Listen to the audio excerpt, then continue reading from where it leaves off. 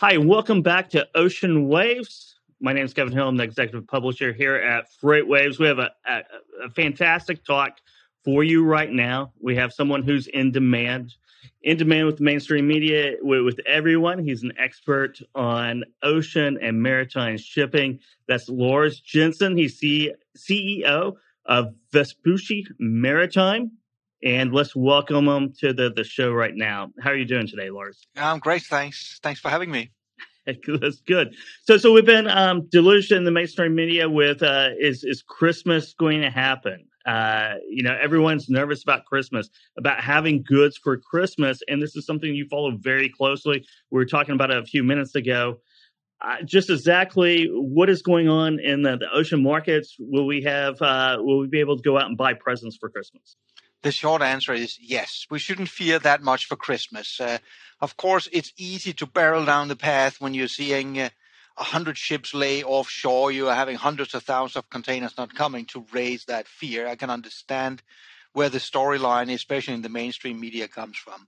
But yes, it is going to be Christmas. There are two ways of looking at it. It depends very much on each individual. How do you buy your Christmas goods?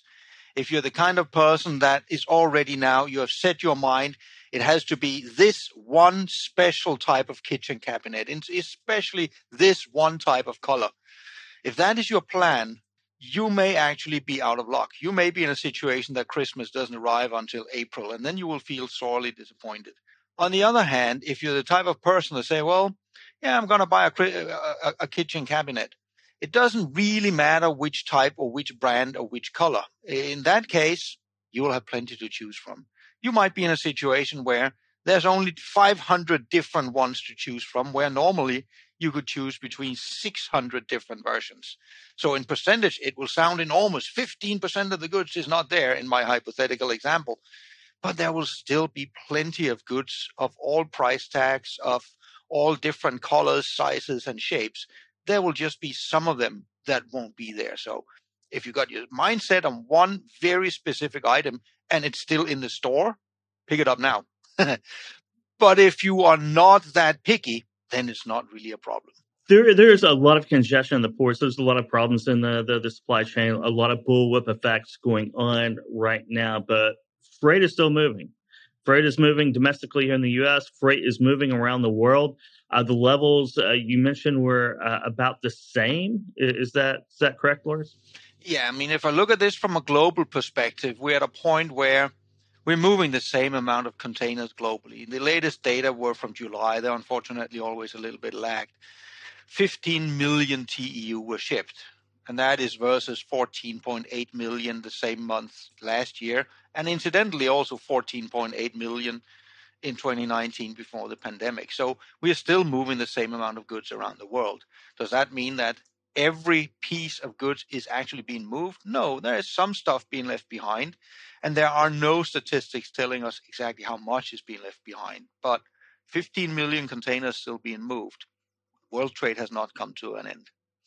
It certainly has. It's booming. So if we're moving about the same amount of containers, I know there's some containers or some product is getting left behind. What do you attribute the congestion to? I mean, we're running what 70, but let's say between 60 and 80 ships out in San Pedro Bay right now, and that's a huge story. It's kind of been a big story all year.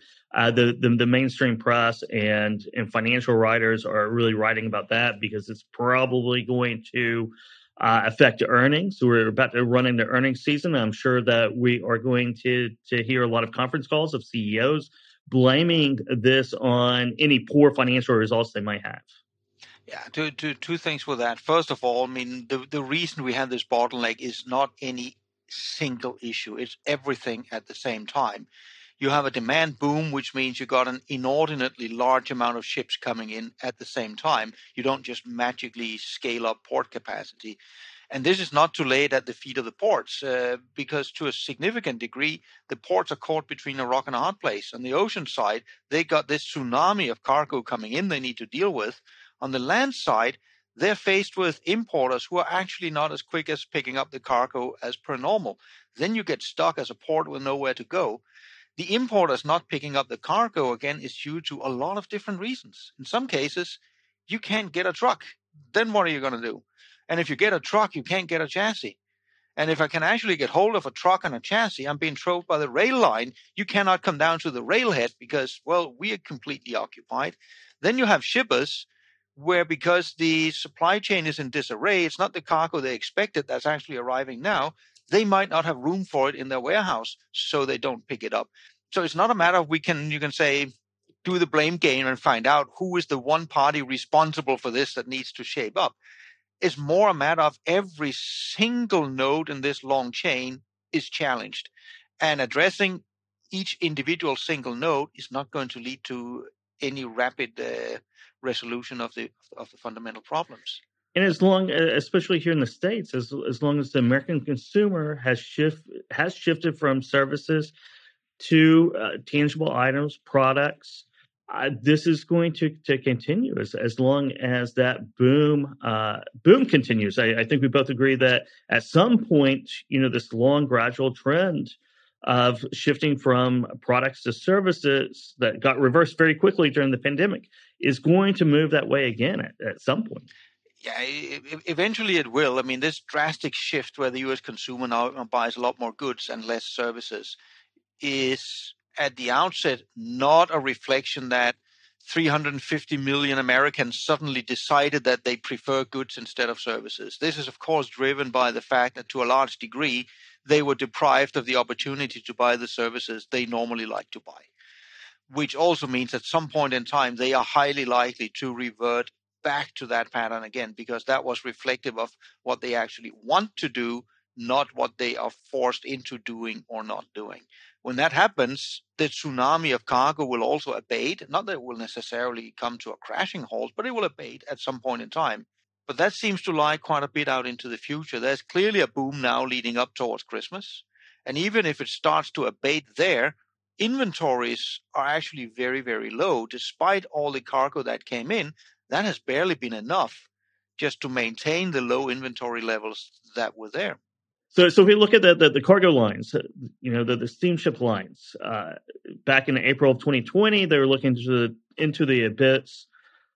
Blank sailings were prevalent, bankruptcies were ruined, and now they are having record-breaking profits. There's a lot of talk in Washington, D.C. about regulations, about unfair pricing. I guess really, what's your take on all of these considerations? Yeah, there's a lot of different elements to unpack in this one. I mean, when the pandemic started, absolutely no one in their right mind foresaw that the carriers would suddenly be on track to make $100 billion in 2021. It was actually quite the opposite. As you also correctly point out, when we were standing in March, April, May last year, and demand had plummeted 30% across the world, some carriers were likely months away of running out of cash and going bankrupt before the tables turned.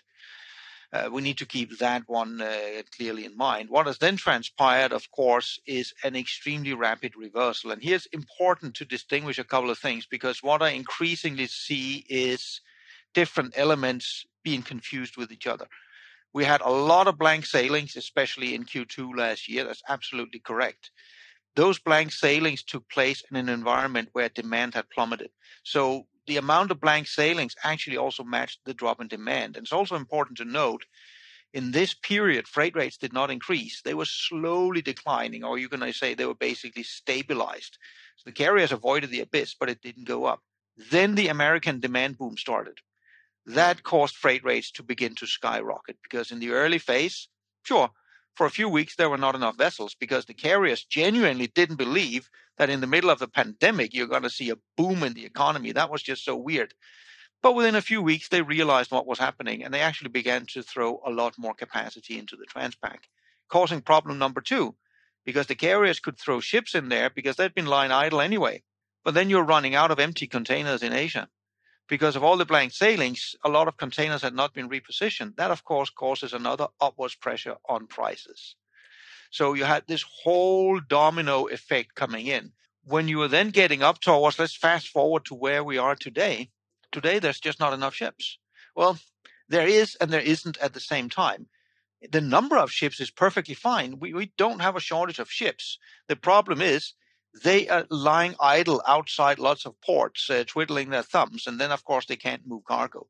As long as that's the case, then we don't have enough ships. And building more ships and throwing them into the mix, first of all, they're going to be delivered in 2024. And even if we magically could build an armada of new ships tomorrow, it wouldn't really help, because all these ships would then run into the bottlenecks in the port and the interland infrastructure.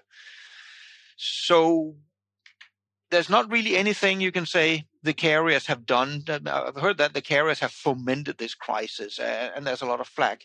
Emotionally, I can understand why a lot of shippers are enormously angry. They are really, really in a tough spot. And that goes especially for small and medium-sized shippers, not so much the big guys. But the small and medium-sized ones, some of them are, if this continues, they're looking at bankruptcies, because this just doesn't work for them. Simple as that. But there's just not much that can be done. And that's where, again, the discussion with the regulators become interesting.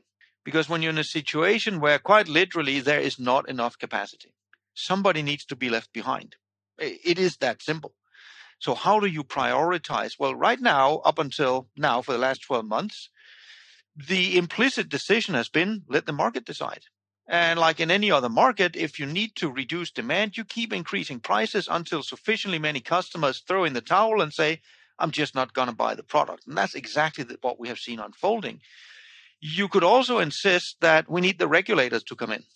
And you could do that in very many different shapes. But in reality, what you're saying is the regulators are not going to be able to magically create more capacity either. So what you're saying is, instead of letting the market decide on price, on who gets on board and who doesn't, we let the regulators decide who gets on board and who doesn't. This will be favorable for some that might actually then be able to get on board that cannot get on board now.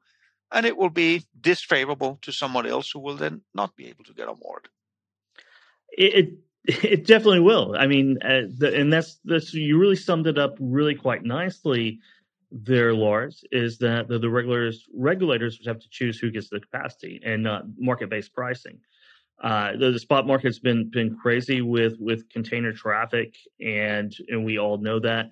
And it's good to have, even though it was just a year and a half ago, to go back and really look at that and see the bits, see the demand fall through the floor, all the blank sailings, and then all of a sudden, it's almost like a snap of fingers, demand came back. It came roaring back, and to be able to put the capacity on the shelf, to bring it back, topsy-turvy in such a short time frame, kind of threw everyone for a loop. And we're still kind of feeling those reverberations coming down through the pipe right now, aren't we? Yeah, you can say the reverberations here are not by a long shot, and I can easily see a scenario where it's going to get worse in the coming months. It's not going to get better before we start to then hopefully see light at the end of the tunnel. Ideally, if I'm optimistic, you're looking 6 months into the future, because there's still a lot of challenges going ahead. But of course, it also brings up another thing that's becoming more and more topical. Was the maritime supply chain sufficiently robust? And the easy answer, of course, is to say no, because we can clearly see now it's not working. But there are some nuances in there that's equally important. If you want to make the maritime supply chain more robust, more resilient, you need more buffer.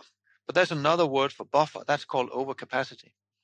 And clearly, over the last 30 years, we have been pursuing a path, not just shipping lines, but the shippers themselves as well. We want the supply chain to be efficient, which means we want it to be low cost. We want not to have larger inventories than we need to. We don't want to have large waiting times and pickup. We really want that supply chain to be lean, and we were successful in doing that. But that had an underlying premise everybody forgot. The underlying premise was that there would always be enough capacity. Now suddenly, because of a pandemic, there isn't. You can then start to argue, should we have built this more robustly? I'm actually not sure. For a couple of reasons. First, if we look back, you can argue that for the last 30 years, we have saved a lot of money because we didn't build in those buffers. And now it's payback time. How much money did we save over the last 30 years versus how much does it cost us now? It might actually turn out that this was the cheaper option. It's just sad when you're in that 1 year where you have to pay the bill, but seen in the long scope, this might actually have been the right decision. We don't know. But if you look forward, The interesting thing here is, you can say a good question would always be, have we learned the lesson? And have the industry learned the lesson? I would tend to say no. What I fully expect to unfold over the next, let's call it 3 to 5 years, over the next 12, 24, 36 months, everyone who's importing and exporting cargo, they will have learned a hard lesson from what we're seeing right now. Everybody will build in buffers. And again, that means they will have higher inventories than they like. They will have longer lead times than they like. All of that will be built in. And for a period of time, that will seem like the rational, logical choice. But here's what's then going to happen. Then you're 3 years down the line. Let's say I'm a medium-sized US importer, and I've now built these buffers in. I learned my lesson. Then rest assured, there will be a group of new young people who's going to look at my company. Those young people are looking at, look at this stupid old geezer who is too afraid of what might happen. His logistics chain is far too expensive. I'm going to set up a competing business with a good, lean supply chain. Going to have much lower cost and outcompete him. This is the process that will happen. So in the short term here, the next few years, yeah, we're going to have more costs because everybody will want more buffers in. But gradually, those buffers will disappear again. They will. It reminds me of all business strategies work until they don't. Yeah. So some point, it's not going to work. Let's talk about that light at the end of the tunnel. Let's talk about what happens when the American consumer moves back to that historical pattern of spending on shipping when all the alpha, gamma, delta variants are kind of gone, and what happens to the cargo lines then? Is it back to the bus cycle? To some degree, no. There's a couple of moving parts here. First of all, you're going to have turmoil when we are reverting back to normal. You're going to see the freight rates come off these insanely high levels and back towards something that is, I was a bit to call it a bit more humane. That process is going to be disorderly. It's going to be turmoil while it happens. It will lead to some of these small lines that very opportunistically come into the market now. They're making good money, good for them, but they will not survive that transition back to normality. This is where the size of ships and size of networks begin to matter again. And then we get back to normality. And here is something that becomes extremely important. It's not the normality we were used to. And that has nothing to do with the pandemic. The market had fundamentally changed. We just hadn't quite realized it yet. And that change is predominantly the consolidation of the carriers. This was in place before the pandemic. And this is exactly why they could navigate the early phases of the pandemic without going bankrupt. The carriers have attained more market power. This is not to accuse them of anything illegal, because I genuinely don't believe they do that. Actually, what this is, it's the logical end point of a 20-year journey for the carriers. When the carriers were fragmented, this industry was becoming commoditized. Like in any other industry, being fragmented, being commoditized, and competing on price, that is a surefire recipe for disaster. The way out of that is to consolidate down to fewer players. Fast forward to, let's look at Q2 2020. Why were the carriers successful in avoiding bankruptcies? Think about it this way. When the financial crisis hit, all the carriers went heavily loss-making because they didn't pull capacity. And if I'm fragmented, I have one weekly service. So demand drops. What can I do? Well, the last thing I want to do is remove capacity, because then I lose the remaining part of my customers. They go to my competitors who benefit. Surely I won't do that. Last year, an alliance would easily have, say, 10 weekly services on a trade lane. Demand drops 30%. That's fairly easy to deal with. I just blank 3 out of 10 sailings. I don't have to drop my prices. I can maintain my price. My ships are full. It is still a cost because I have these extra ships now that are not moving anywhere, but it's not a complete disaster. And this is a sign that if I have 10 weekly services as an alliance, I can at all times adjust my capacity up and down in steps of 10%. And nobody can predict from week to week the precise level of demand in the market. It's just too volatile. So having a consolidated market where I can fine-tune that capacity week by week, that simply means that the carriers have a much better grip on how to maintain a reasonable degree of vessel utilization without having to resort to a price war all the time. So the normality we were heading into was the opposite of what we were used to. What we were used to the last 20 years is most of the time, the carriers were in a price war with each other. And then on a few events, the market got tight and prices got up and stayed high for a period of time, but not too long. Going forward, it's going to be the opposite. Going forward, rates are going to be nowhere near this extreme high, but they're going to be higher permanently. And then fine, on a few short occasions, the carriers will likely go into a price war with each other, but the balance between the two is going to be reversed. It's always a balance, and it's different balances all the time. Thank you so much for your time today, Lars. It's been a great conversation. We've enjoyed having you here at OceanWaves, Trouble on the High Seas. Really quickly before we go, on a scale of 1 to 10, how chaotic is it going to get in the fourth quarter leading up to the holidays before we see more normalcy into the ocean markets? I would say on that scale right now we are on 8 going into Q4. We can hope for a 7, but it might equally well be a 9. I'm reserving the 10 for the point where you get COVID and shut down Shanghai. True. That's another topic that we'll be talking about later on today are the Asian markets. We could talk all day about this, but thank you so much again, Lars. It's been a pleasure. Everyone stay tuned for more exciting sessions here at OceanWaves, Trouble on the High.